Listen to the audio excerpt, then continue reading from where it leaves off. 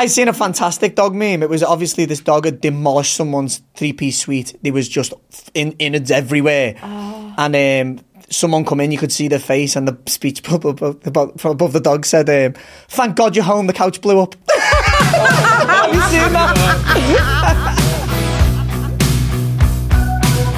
Hi, I'm Dr. Sab Cohen-Hatton and I'm a neuroscientist specialising in human and animal learning mechanisms. I'm Jamie Penrith, I specialise in canine predatory behaviour and I'm a former police dog handler.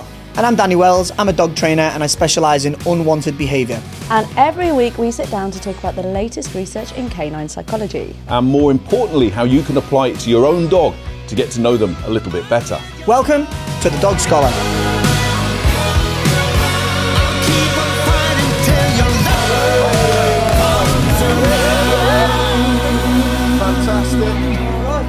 Guys, let's go drama tips, yeah? We've all seen that look, haven't we? When we've come home and they've ripped open the bin bag and their ears are back and they're licking a little bit and their tail's between their legs. Well, 74% of people think that that is guilt. But what even is guilt, and can dogs even feel it? That's what we're going to be discussing today. 74%. That's alarming. Yeah. It is alarming. 13 million dog owners in the country and 74% of them. That's just in the UK alone. Do the maths, go on. 74%. Yeah. Don't make me embarrass you, doctor. Don't make me do this. that is a common belief. If I would say, what is it? What is guilt? I suppose it's at its most simplest, rudimentary form. It's knowing that you've done something that you shouldn't have done and feeling bad about the consequences of that. And that's an internal sort of thing that's going on, right? Yeah. Do you know what I mean? Yeah, okay. And would you say your own personal experiences, your social capital, if you will affect that? You know, what I would feel guilty about might not necessarily be what you would feel guilty about, or likewise, wouldn't it? It depends on the influence you've had in your household, the society you're in, the area you live in. Yeah, because there's a bit about how does this then reflect on me, and have I damaged my own, my own standing with people that I care about, with people that I care about what they think about me. In this one study, people had to read sentences about themselves that were designed to make them feel guilty while they were in a brain scanner. So if you break the rules, you feel bad about it, right? And they were finding parts of the brain lighting up that were related to that. So patients with damage in those parts of the brain, that showed reduced guilt and compassion, and they found it harder to adjust their behaviour to be socially appropriate. So guilt and that kind of socially appropriate bit of your brain are linked. Now, there was this one guy called Phineas Gage. He was a construction worker on a railroad, and he had an accident with some TNT and a tamping rod that basically kind of went up through his eye and came out the other side of his skull, so it destroyed most of his frontal lobe. Although he survived miraculously, don't ask me how, he completely changed his personality. It wasn't like it was him anymore. He behaved in a way that was really socially inappropriate, had no inhibitions whatsoever, would swear all the time, whereas before... Sounds like me. Like that. That's what happens when you give Danny TNT and a tamping pin. You've done the scar really well. He used to be a priest. So then... So if you damage that part of the brain, that idea of how to behave in a way that's socially acceptable pretty much disappears. But that's also associated with guilt. I might feel guilty if I lost my temper with a friend, for example, but if that friend had kicked my dog first, I'd feel absolutely no guilt whatsoever. I'd I'd probably have one less friend as well, to be honest with you.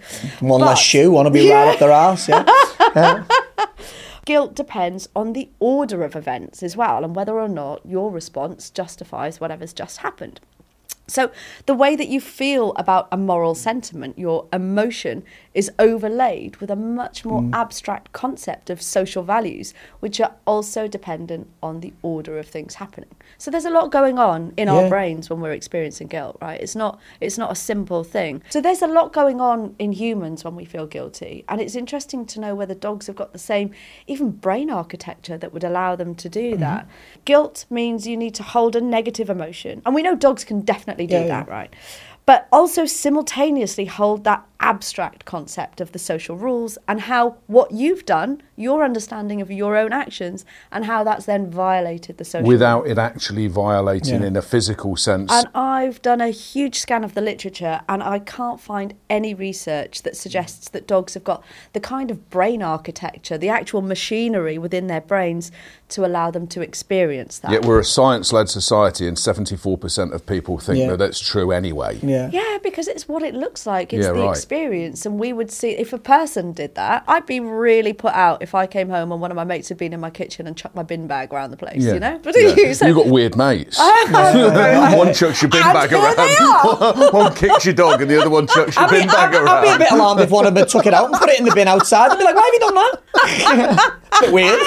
Yeah. Odd circles you mix in. I think he's done something to my bin and he's took a shit in that bin. Why's he took it out?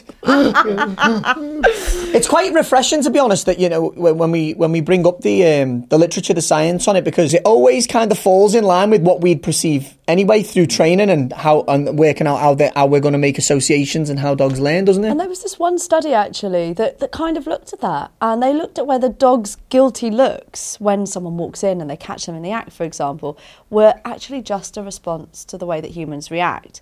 And some forbidden food was left in a room with a dog while the owner left. I love that idea. Forbidden food? What is it? I don't know. What would be forbidden food? An apple? This forbidden food. I don't think it was a Granny Smith. I don't think they were a barn back then. Yeah. I love Granny Smiths. They're my favourite apple. We digress. Yeah. Thanks, Jamie. We're going to go with cheese. I like a pear. So this forbidden food, let's go with cheese, was left in a room with the dog while the owner left. Either the experimenter would take the food with the owner out of the room so they couldn't see what was happening, or they would leave it to see what the dog did, whether the dog would eat it or not. But whichever way, the owner wouldn't know. So if the owner came back in and the food wasn't there, they'd have no way of knowing whether the dog took it or the experimenter took it or whatever. They would just come in and they would see the food has gone, but my dog is still there. Now, when the owners were called back in, they were told not to interact with their dog, not to react, not to do anything, come in blank and just observe the dog. And then they were asked whether they thought that the dog had eaten the food or not. Now, based solely on the way their dogs greeted them, the look on their dogs, owners couldn't correctly judge that their dogs had eaten the forbidden food more often than you'd expect by chance. Mm-hmm. So they couldn't tell. I completely. Were they aware of the fact that it could have been the fact that somebody else had removed the food? Right, okay. Yes, okay. Yeah. So it could have been the dog, it could have been something else. They got no idea how the food had disappeared. I'd have guessed that outcome. You would have guessed that outcome, wouldn't you? Yeah. Dogs are amazing interspecies communicators, and they're reading you all the time. So if 74% of people think dogs can feel guilt, they're actually going to react like their dogs are guilty. Our society is forever moving towards making a comparison of dogs with children. And if your child would have done something like that, you'd be the first thing, what have you done? You know, this kind of thing. And I see a lot of this with pet owners coming in. You know, they genuinely believe their dog knows right from wrong and is just had a lapse in understanding in that moment, but realises that he shouldn't have done it. And it's just simply not the case. Your dog doesn't have an understanding of what's happened in the past and feeling, remorse towards that. Your dog's simply going off your reaction, and what follows, your eyebrows down or your stern stance is normally a verbal scolding or maybe a physical punishment. Well, like you were saying then, Sab, that, they're brilliant readers of body language and subtle cues between species and things like that. But because we can't actually appreciate how good they are, it's very easy, like you say, that sort of like anthropomorphic, you're basically the same as me, but you're just furry not. Or not. He's referring to Serena's dogs. But I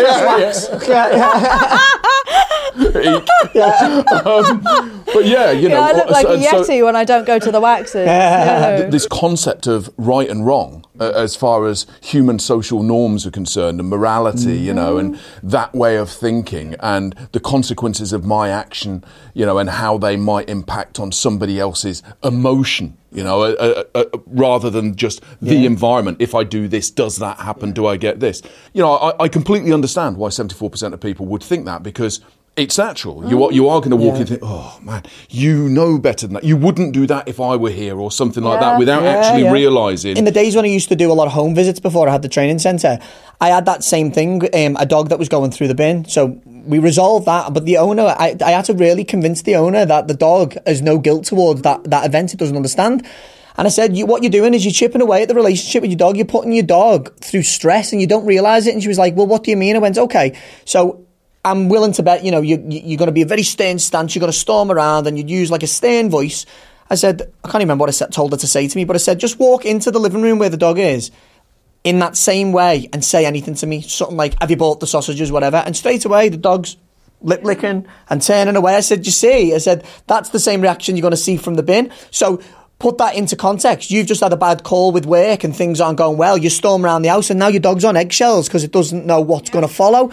It's important that you understand this in order to have a better relationship with your dog. Yeah, and I think that's really true because as we saw in this study, that guilty look that the dogs had, it wasn't driven by their actions. No. You know, it was driven by the expectation of how their owners would respond when they saw those triggers because of the look on their face. So dogs are associative learners. So unless you've literally caught them within 1.5 seconds of the act, they've got no idea why you're angry. They just know that you're angry. You haven't taught it anything, but there's a good chance that you've confused the dog. If I do like this and drop my ears down and sort of like baby face myself and tuck my tail and lower my body and everything like that, I know that that switches you off. I know that it changes that behaviour into another behaviour. So that's what I'm going to do. But we perceive that as being, you know, an awareness of a wrongdoing. What would be really interesting, I don't know whether they've done it, Sab, but is if you brought in somebody who wasn't the dog's owner, or somebody who walked into the room who didn't care whether something had been stolen, something had been eaten, and whether the dog would project the same, or whether they would interpret the behaviour of the dog as being the same way. If I walked in and I didn't know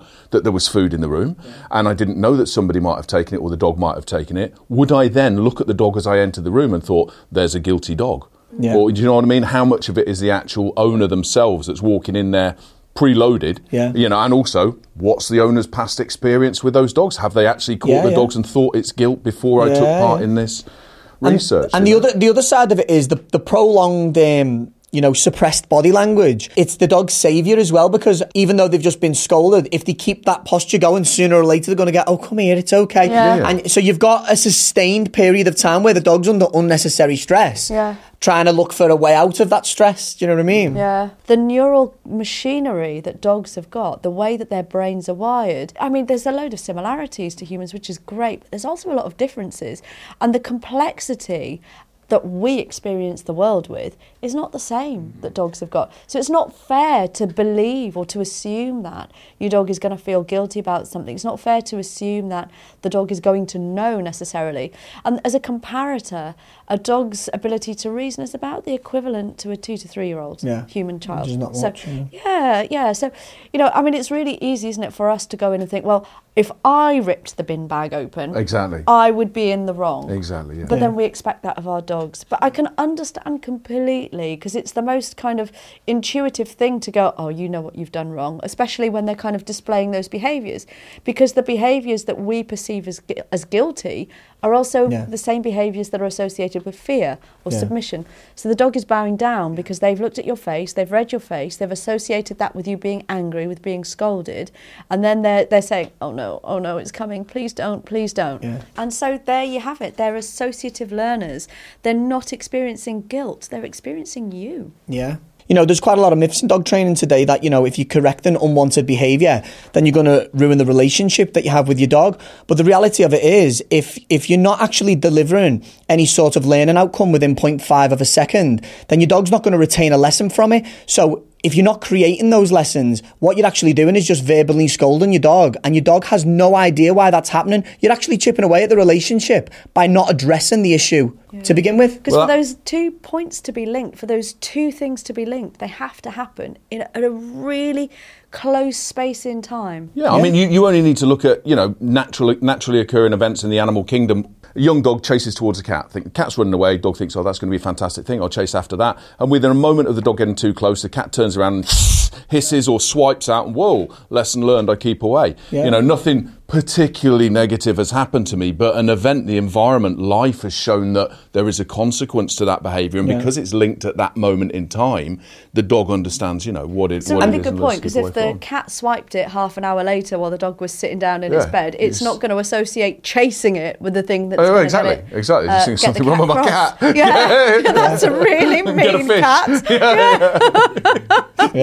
Cat's got some kind of disorder. That's the same thing, isn't it? You know, the dog's ripped the bin bag open. and you come in and you're cross, the dog doesn't realise you're cross because the bin bag's ripped open. The dog just thinks you're cross because you've walked in. If as the bin bag is ripped open, a siren immediately goes off inside the torn bin bag once it's open, and I think, whoa, bad bin bag. And if it happened on each bin bag, whoa. This guilt aspect of it doesn't have to be linked to a singular event, you know, like raiding the bin bag or, you know, jumping up and nicking food off the side or whatever it happens to be, stealing things, but it can cross over into your training as well. So it's very easy for people to think a dog is guilty of not complying with a given instruction, because in one context you can do it. You know, you sit in the living room for a biscuit or for praise or whatever, you'll do it in the back garden. You won't do it here. Why aren't you doing it here? And rather than actually understanding, this is something that and I know you will as well, Danny, talk a lot, you know, with clients and owners about, is the fact, again, it's that attributing human capacity to take a concept and be able to generalize it. So if you were to say to me, Jamie, sit on that chair there, and I understand sit on that chair there, and you then took me outside and said, sit over there. I don't need a great deal of generalization because we share the same, you know, understanding of a language anyway. And I can understand that you're directing me towards something that means perform the same action with that as I do with this, whereas with dogs that isn't the same. You know, so you need to be able to show them. So it's very easy for people, and very commonplace as well, for people to be able to put a dog into a setting that they don't understand because they haven't had that same sort of training, learning experience in there. But for us to expect and, you know, require that behaviour and perceive it as, you know, the dog choosing not to do it. You know, when we're asking them as to do it. And justifying that. You're guilty by not doing what you know you should do, therefore that justifies my, you know, my actions towards you, whatever it might be, shunning you or whatever. I think adding to that as well is a concept that we call overshadowing. As dogs learn, it's not concrete, but generally speaking, if you put a verbal command with a physical action, then the dog is more likely to take on board the physical action than the verbal command. And where people go wrong when they're going at it by themselves, so to speak, they're pairing it unknowingly. They're saying down, down, down. And putting their hand down. And putting their hand down at the same time. So the dog takes the down as the physical cue rather than the verbal command. Now you're in a different environment with your friends and you go, yeah, watch what he does, down. And you don't do the physical command. The dog now doesn't understand what you want. Now you get frustrated and start down, down. Your vocal tone changes. Now you've got the crushed ears and the suppressed posture. It's all... or understanding how your dog learns and how their minds work. It all aids towards having a much better relationship with your dog and having a happier dog as well. Really brilliant point. Even just recently, because I caught myself on that very, very thing. And I've tried to develop the habit. But even now, you know, I can see something where I think, inside I think, leave it. But inside I think, But then when I think about it, I think, the right hand came up instead of the left hand. Do you know what I mean? Because you've got a whistle in this hand and this. So you've changed the context a little bit, which is enough to throw the picture for the dog. And it would be so easy to get cross, you know, because that's what, or to get frustrated, or do you know what, to lose heart. It's really, really important to be able to grasp that. And this is why dog trainers video their work. When I was training Brody for a working trial, it required terminal commands from a distance, and I've recorded it just for me. Just I was going to post it, and what I realised is every time I gave him a command of stand from a down, I was nodding my head up. I was going stand, stand. And true as a city, I stopped there and he didn't stand. I had to break it down and build it back up again. He didn't understand the stand. He was watching me head to lift up at a distance. So, you know, we're all guilty of it. And it's very important, you know, video and how you're interacting with your dog will massively aid you in. We don't think enough sometimes about what the dog is seeing. You know, what's the world from their perspective? You know, so your dog is by your knees, usually, well, depending on which dog it is. If it's Jimmy, it might be closer to your ankles. But, but you know, their worldview is where your leg is. And how easy is it to apply your human interpretation of it and say, you know, you're choosing not to do that because, and that, you know, I am, I'm stamping guilt upon you for knowing what you should be doing, but you're choosing not to do it. And part of it is human frustration, isn't it? Because you know they can do it. So of course it's going to feel frustrating when they're not doing what you think that they know they should be doing, even though you don't realise that they don't realise that they shouldn't be doing it. So really they're not actually guilty. They're not guilty of anything. Right. Yeah. In every instance, barring, you know, some kind of dog that perhaps doesn't have the, I'm going to steal some words from you, Sab, with neural architecture, neural scaffolding or whatever. Love it. I'm learning. I'm rubbing off on you. I'm a sponge. I'm a sponge. But where you... I'm not, I'm a flannel. But you're our favourite flannel. But I think, you know... A scented flannel. You can... I'm trying to be serious. No, I think it's so easy. It's so easy to make that mistake. The mistake is ours. The mistake is ours of being... It really is. You know, burdening a dog with, cognitive processes or whatever, complex cognitive processes that they simply... Just quickly, there's something I made a note of before that I want to bring back in. We were talking about like dogs being destructive in the house. Dissection is a big part of the predatory cycle, and sometimes dogs can be a little bit more genetically predisposed to certain aspects, whether it be chase or whether it be dissection. If you acknowledge that your dog is quite genetically prone towards dissecting things, you're going to have to start managing your dog, because you're not really going to get that out of your dog. If it's really genetically instilled in your dog, you're always going to find a situation where your dog, you're going to come home and your dog's going to shred something to bits. So avoid that if you've recognised that is in it. There's also a condition called pica in dogs where they start to want to ingest like foreign objects. So I had a Malinois with it, and it cost me £2,500 in the vets before we even knew he had it. No matter what you put in with him, he will eat it and consume it. Wow. Again, consumption's part of the predatory cycle. So these are things that to be aware of as a pet owner. If this is a reoccurring event or you've allowed it to be practiced, you might struggle stopping that, so you might have to manage it. Did I ever tell you how Jimmy Choo got his name? No. He chewed up a pair of Alexander McQueen shoes. Oh, no. Yeah. No. Dissecting. Completely Yeah. dissected. Dissecting. He completely dissected. But he wasn't guilty. I was He wasn't guilty. I did no doubt No. you just went in and sort of like said, that's okay. No, mate." I wasn't cross with him. I was cross with myself for leaving them out. Yeah, but blame Mike. Well, It's always the way, isn't it? That's a good point, though. It's a good point that you made, didn't it, with the predatory sequence Yeah. and looking at things, you know, dogs chasing after the vacuum cleaner or whatever. Yeah, Yeah, that's yeah. part of a predatory sequence. I'm dissecting, I'm Yeah. shredding, you know, when Yeah. dogs are Yeah. pulling bark off sticks, you know, Yeah. I'm literally Yeah. tearing the meat from the bone. That evolutionary Yeah, yeah. basis for behaviours that we would think they've got a thing for this particular item or whatever. It's bringing a joy that's going to give them massive genetic fulfillment that you're just Yeah. not going to be able to compete with. So acknowledge it and put a stop to it straight away. it gets quite hard to even feel cross about something like that when it's what your dog is hardwired to do. Yeah, you're just finding alternative outlets for an innate behaviour that you're pre-programmed to do. Yeah. You know, Yeah. there's no sort of like malice in there. There's no challenge. It's just, it's what I am. It's what I do. You wouldn't be, you know, in any way concerned or take it personally if your goldfish blew bubbles. It's funny because you see quite a lot of videos online, don't you, of people kind of trying to make their dogs look like they're guilty of doing something. And I think sometimes it really perpetuates Yeah. that myth. It really does. doesn't it? I reckon you could do an entire podcast episode in its own right on social media, Yeah. you know, representations of dogs, because and the And then we find potential, out the reach what's and the really going potential, on. yeah, for how that can impact negatively. A lot of time negatively, you know, where people walk in, what have you done? Like that, and dogs holding down, and it's likes, followers, you know, and as you say, perpetuating People that myth. really pushing resource garden. Yeah, yeah. It's all over the internet. Yeah. Pushing, like creeping to the dog, and everyone's like, "No, isn't it funny?" No, it's not funny. No, Yeah. none of it's funny. None of it's None funny. of it's funny. I agree.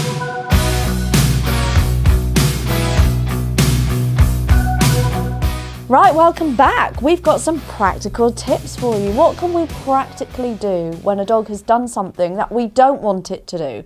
Never mind the fact that they're not feeling guilty. They've done something that we wish they hadn't done. What can we do about that? Well, Sab, we've already established that dogs are associative learners. So unless you've literally caught them in the act, then you're best just taking a deep breath, moving on, and living to fight another day, so to speak. And I think that applies in any sense, you know, if you're going to be rewarding the dog for doing something, you want to see more of it, or, you know, if you think, oh, well, is it worth me sort of like leading you away from that and giving you a cold shoulder or whatever it happens to be, you know, like you say, the timing's important, not bringing in way after the event and expecting the dog to form any sort of association of any benefit to either you or them. And also, you know, if you've got a dog that's doing these things repeatedly, constantly ripping your bin up or destroying things in the house, you can be in your own behavioural habits of just losing your temper. So it's important to remember that, you know, try and give yourself a pinch and say, The dog has no idea why I'm angry. It just knows that I'm angry. So is there a way then that you can really take the time to make sure the dogs understand the behaviour? Well, first and foremost, management's important. You know, these behaviours only happen because you're letting your dogs have too much freedom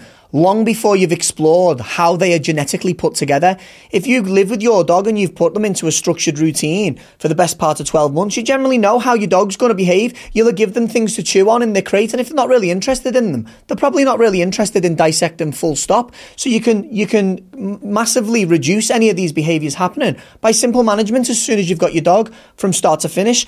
If you've got a dog that's already got these problems, then you're going to have to start setting up behavioural outcomes for the dog. You know, actually look at it. What did he do? What did I do? Yeah. Often. What did Mike do? I was miles away. I was doing something incredibly important that had nothing to do with this. But I'm guilty. But I think often it's difficult for people to actually acknowledge and to accept the fact that the problem's ours. You know, the mistake was ours. A big part of destructive behaviour in the house is created by people's misunderstanding of having a dog. You know, we're going to get a dog, great. When are we getting the dog? This date. Okay, let's go to a pet shop and buy them loads of toys and loads of balls and all these things.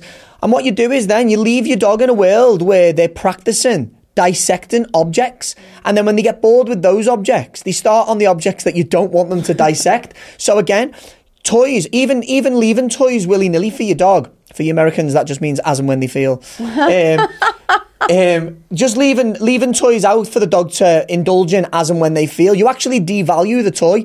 If you have toys and the toy is a representation of we are going to interact, we're going to have a game, you're valuable to your dog now. People do tend to just leave the toys with the dog so the dog can play with the toy. Yeah. Because it's kind of what you do with a child, isn't it? You'd leave the toy with the child. So sometimes things that we do really naturally to our children, we end up doing to our dogs, but our dogs aren't children. It's another myth. It's another myth as well that you're seeing from puppies right the way through to people taking dogs from rescues.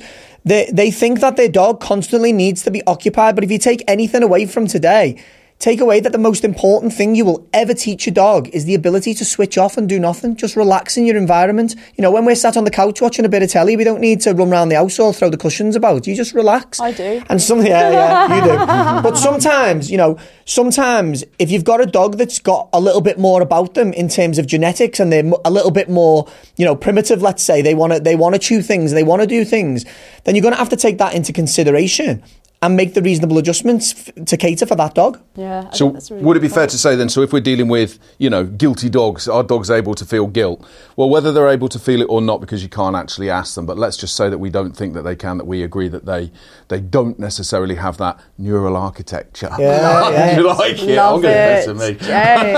that neural architecture to be able to form those sort of complex emotions or thought processes. Yeah. So the best way to deal with that is to make sure that you recognise what your dog is, that you understand natural behaviour patterns that they're going to perhaps perform, that you see that if something happens that is what you're seeing, and that you take steps to be able to train them to be able to and manage situations properly so that they're... the reality of the situation is, when you're choosing a partner, you wouldn't go on a date and then move someone in your house and trust them with your children or anything. You get to know them and see what are they about, what do they like, what do they not like, are we going to get on, are we compatible?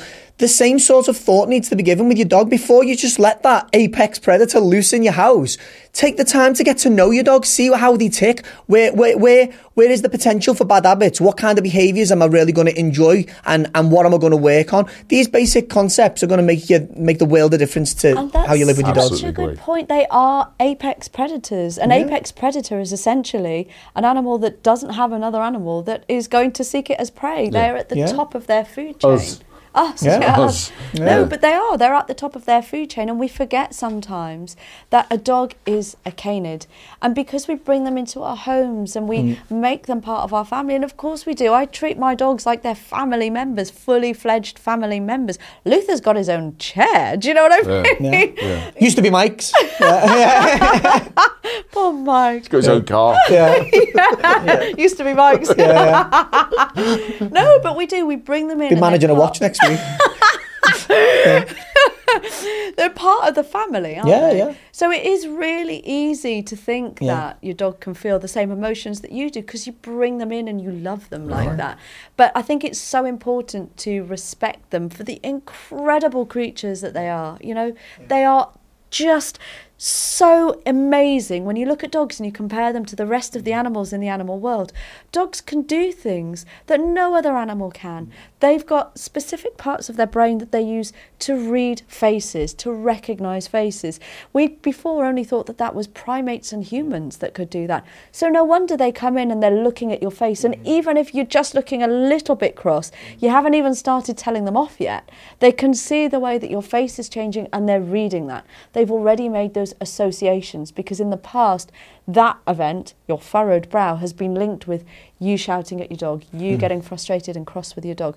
They're just incredible, and I think the more that we can appreciate dogs for the canids that they are, the better we can cultivate that relationship. And if you really understand your dog and you treat them like a dog, you will have the best friend you could ever wish for. Person's best friend. Absolutely. Well done. Hashtag gender bias. I think there'll be a lot of people that are listening, or a lot of people that are watching this, that might themselves feel guilty about the fact that they've perceived their dog as being guilty, and they may have had. In fact, there's probably millions. Oh do you know what I mean? Yeah. We're all fallible human beings. Absolutely. Yeah. But I think a sort of like, well, hopefully, the ability to grasp an understanding of, so maybe I've made a bit of a mess up here, but there's so many people that want to make pet owners feel horrible about themselves and guilty, but you'd have to understand, we're all fallible human beings, and dogs are, if there's one thing from all the years of working with dogs I'll give, and I'm pretty sure you'll agree, Jamie, is dogs are so resilient. We could all learn something from dogs. You'll never see a dog like dragging on for the rest of the day because they stood on a plug. They just get on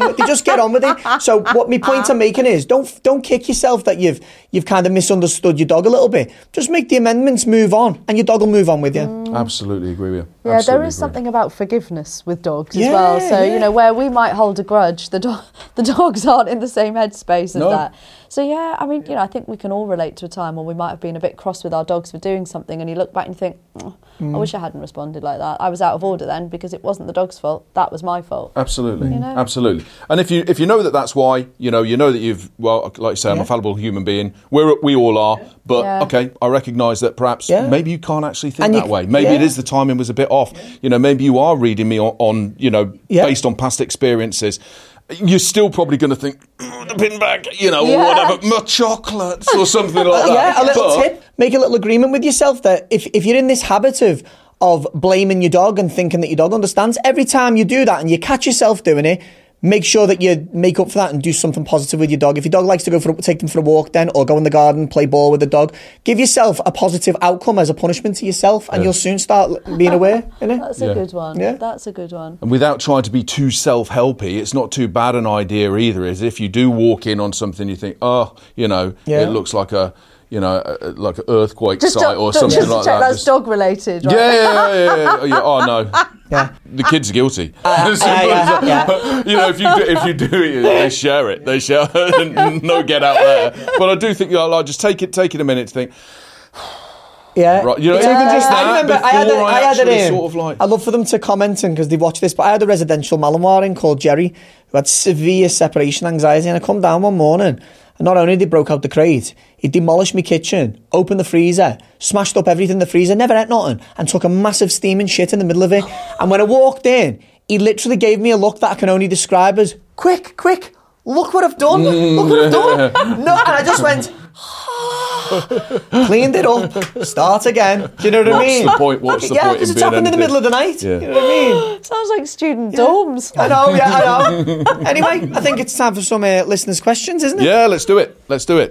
My dog takes her balls and drops them in a pond in our garden, then barks until we come and fish them out for her, only to immediately put them back in the pond again. I'm sure she knows exactly what she's doing. Why is she like this? Danny, come on, why is my dog dropping her balls in my pond? Well, basically, your dog's training you to play the best game that she's found in that garden. What is that game? Yeah. What is that game? I'm going to drop my balls in the pond, get them out, and I'm going to do it again. It sounds phenomenal. Because there's nothing better than soggy balls. Let's play. Who's the dog and who's the owner? Let's go for it. To be fair, at least it's your pond. I know. My pond's tiny, so what does that tell you? No, there's nothing wrong with that. Again, that's a byproduct of leaving balls around and giving your dog a lot of freedom. Your dog sounds like might have been a little bit bored and has worked out that if I drop that ball in there, you get it, and the cycle continues, and the dog just finds joy in it. Absolutely. It doesn't really need to be anything more or anything deeper if it's than a problem, that, if it's a problem for you, then you need to look to rectify it. But other than that, it's pretty innocent. What I would say is be very careful leaving your dogs unattended around ponds because they grow what's that green stuff they grow over algae. it? Like is it algae? Pondweed. It's not so bad if they've got steps or they have an embankment, but this one had a bit of a ledge with it with brick around it, so there's no way the dog's getting out of there. Just be aware of that. You're a ball launcher. Okay, should we go on to the second question? Let's go on to the next second question was actually the most asked question, Jamie. And I can see why. Here we go. Question 2. Brace yourselves, folks. Why do some dogs like eating poo? And we're going to go to Jamie for this one because he has an overwhelming knowledge of dog shit. He talks enough, doesn't it? Why does coprophagia? Coprophagia is the term that we would use to describe the ingestion of feces. Why do dogs do it? Danny, give me your first answer as to why a dog will do it, and I'll come back onto it. Okay, yeah. Sometimes it can be a nutritional problem. They're lacking in a nutrient. It can just be habitual, can't it? Again, sometimes they can just find joy in it, and sometimes they can be malnourished. Sab, any other ideas as to why that might be? Because it's a better alternative than my cooking. Yeah, that's why Mike eats it. Oh, never mind. Yeah. So we could be saying that it's a nutritional deficiency, it's a malnourishment, it could be something that stems from early experience, early exposure, so dogs that have been raised in a particularly barren environment. Or if you're not paying attention to them in crates and they're living in their own mess, if you're not feeding puppies regular, like the 4 meals a day, they can start filling in the gaps and it becomes a habit very quickly. Right, and just a habit formation of something to do. Yeah. Top and bottom of it is, the actual real answer that I would give is we don't know. Yeah. There is no absolute definite answer onto why a dog eats poo, and that doesn't matter whether you ask veterinarians, it doesn't matter whether you ask dog trainers, it doesn't matter whether you ask scientists. Nobody can actually say for sure because there are so many potential reasons for that behaviour taking place, a lot of them having very sound, haven't they, very sound sort of like justification behind them, others a little bit more sort of like, far-fetched. But I tell you now, I've had both. I've had a dog that eats its own I have poo as soon and as I've had one that follows the others around the garden eating theirs. I've had that. Eli. As soon as it would come out, it wouldn't eat it if it was cold, but if it came out and it was vile as it sounds, if it came out and it was warm, if you weren't there quickly enough, bang, wouldn't eat it cold, minging that. Disgusting. You've got standards. You've got standards in your poo eating. So the real question they want is how do we resolve it, isn't it? And for whatever reason, 2 dogs might do the same behaviour for very different reasons, but the root cause of it is they find value in doing it. So the dog has to then understand that there's no value in it anymore. The first point of call would be stopping the dog from practising the behaviour. If you're leaving your dog unattended in the garden, then you're leaving them opportunity to do their business and consume it. If you're not really taking them out of the crate regularly, then they're going to do the same thing again. And if you leave them to wander around the house and they're doing the same thing there. I've also had a suspect that dogs can do it when they've been really, really verbally or physically punished and verbally scolded for doing accidents in the house. And while we're on that subject, I'll always say an accident in the house is always a person problem, never a dog problem. There's another guilt issue, isn't it? It's always a person problem. If your dogs have an accident in the house, you fail to manage that environment or you fail to keep an eye on your dog before they've been house trained. But well over 90% in my estimation of the dogs that I work with will eat any kind of feces that happen to be lying around, particularly fox. Fox and horse beautiful odor fox, isn't that lovely? Luther likes to roll around. You don't need to be in the countryside to know the smell of that. But they'll just ingest it or in preference to the high value food rewards that the owner happens to have with them. I think it's because of the way that we respond, because I think they just like seeing disgust on our faces. Maybe that's another thing. They're guilty of it. Watch this, he's saying to all his dog mates, Luther saying to Red and Jimmy, hey, watch what happens now. Another thing to be aware of, I've got nothing to back this up, but it's just an observation. Consuming feces is one of the earliest things that your dog will be subjected to witness. Their mothers clean up after them all the time when they're whelping. Really good so point. it can be the idea of it could be there from a very, very young age as soon as their eyes are open. So again, management when you've got a puppy, not allowing them to get into habits of messing in their crates or around the house. That is your way to stop that from ever happening. And I think it was again, coming back to the various different sort of like justifications for it or explanations for it, and that evolutionary advantage of keeping the den area clean, to be able to keep competitors away or not be aware of the fact perhaps that, that the young pups or whatever happen to be there, and therefore sort of like protecting your own food source, your own areas and things like that. There's loads of different answers. I think as well, Danny, no doubt you'd say if it's something that has just started or has just begun with your dog, or you've taken a dog on who you don't know anything about, whatever, then certainly a vet trip has got to be your number one. Yeah, get in there, make sure that there's absolutely nothing that is clearly not lacking in anything. And generally it isn't. Generally it isn't, but it's obviously a very responsible step to take in the first place. But then, perhaps not concerning yourself so much with the whys and the wherefores, but how am I going to prevent it from happening? So, as disgusting as eating poo is, we've got a section on dog ick, so we can talk about some more disgusting stuff, can't we? So this section of the show looks at the icks that people have in relation to their dog. So, what absolute fountain of grossness do you have for me today, gentlemen? Not as gross as you might think. It's more along the lines of the subject matter, guilt. So we've got a few of them here. So we've got Nikki from Never Wallop. I'll say that again. Never Wallop. Always gets a laugh. I don't know why, but it's funny. Because we're childish. Yeah. Her ick is people who badmouth dog owners because they're not training the dog as they see they should train their dog. What works for one dog might not necessarily work for another dog, and anyone trying to adopt a generalised approach to dog training doesn't really know what they're talking about. Dogs should be trained from a dog-centred approach, treating your dog as an individual and recognising their individual needs. Please do not make people feel guilty, because whatever they're choosing to do for their particular dog, please acknowledge that they are spending time with that dog and they are putting the time into training that dog. Respect people's choices. That's all I'd say on that matter. Yeah, we don't know enough about everybody, do you? You don't know somebody's individual circumstances. You don't know their journey. You don't know. And at the end of the day, is it yours? Yeah. Do you know what I mean? Is it your dog that you're dealing with? As long as the animal isn't suffering, and as long as the person that isn't doing things where you think this is unnecessarily prolonging a difficult journey that you're having with that dog.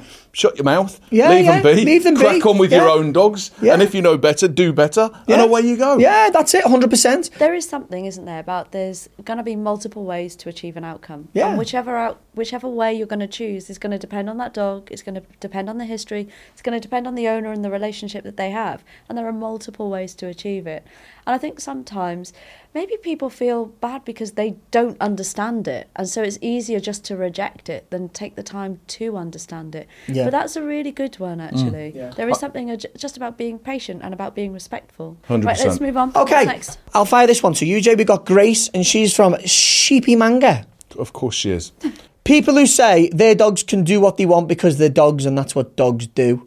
So this is something that somebody's ick is that doesn't like people who say they can do it, so it's just what dogs do. I think they're getting more like, your dog can do what you want. Why is your dog dragging you down the street? It can do what it wants. Yeah, where do you draw the line? My initial point on that would be where do you draw the line? Yeah. Dogs do plenty of things that they'd like to do. If you're going to give this sort of like autonomy to just practice whatever. What your genetics say, whatever you happen to do. Say, the very fact that we have a lead and a collar or a harness or whatever it happens to be attached to you simply flies in the face of that, doesn't it? Dogs have succeeded in evolutionary terms living alongside human social groups. And that means they've behaved in a way, they do things within that group that is adaptive. Yeah. So dogs don't necessarily just go and do whatever dogs do to be successful in that. If they were going to go and do whatever dogs do, they're going to chase us and they're going to bite us. No species get to do what they want. Humans wouldn't allow the dogs to live in the social group. So there is something about, of course, the dogs are going to do dog things, but if you want them to successessily live in a modern human society, it's up to us to teach them. I think we're all in agreement with Grace here. That is a bit of an ick. Good ick. Yeah. Well done, Grace. And we'll fire this one to Sab. This is from Connor from Piddle Valley. Of course he is. Of course he is. I'd love to. Beautiful place. He's just put dogs walking their owners.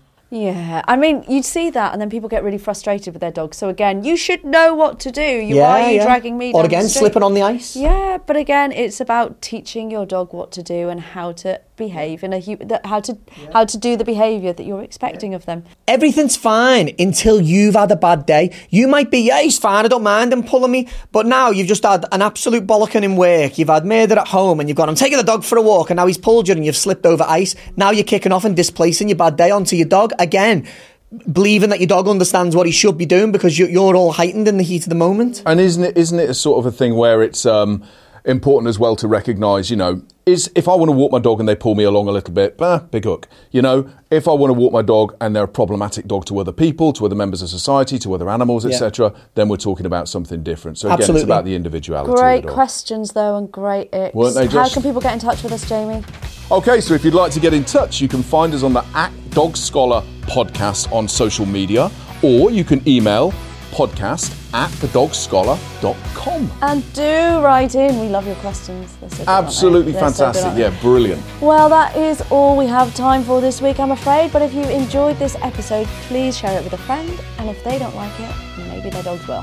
And finally, over to you again, Danny, for the final thought. Okay, so to summarise, dogs do not understand the complexities of guilt. So the next time you arrive home to find that your dog's eating the biscuits off the side, don't lose your temper with them. He's probably done you a favour. See you next week.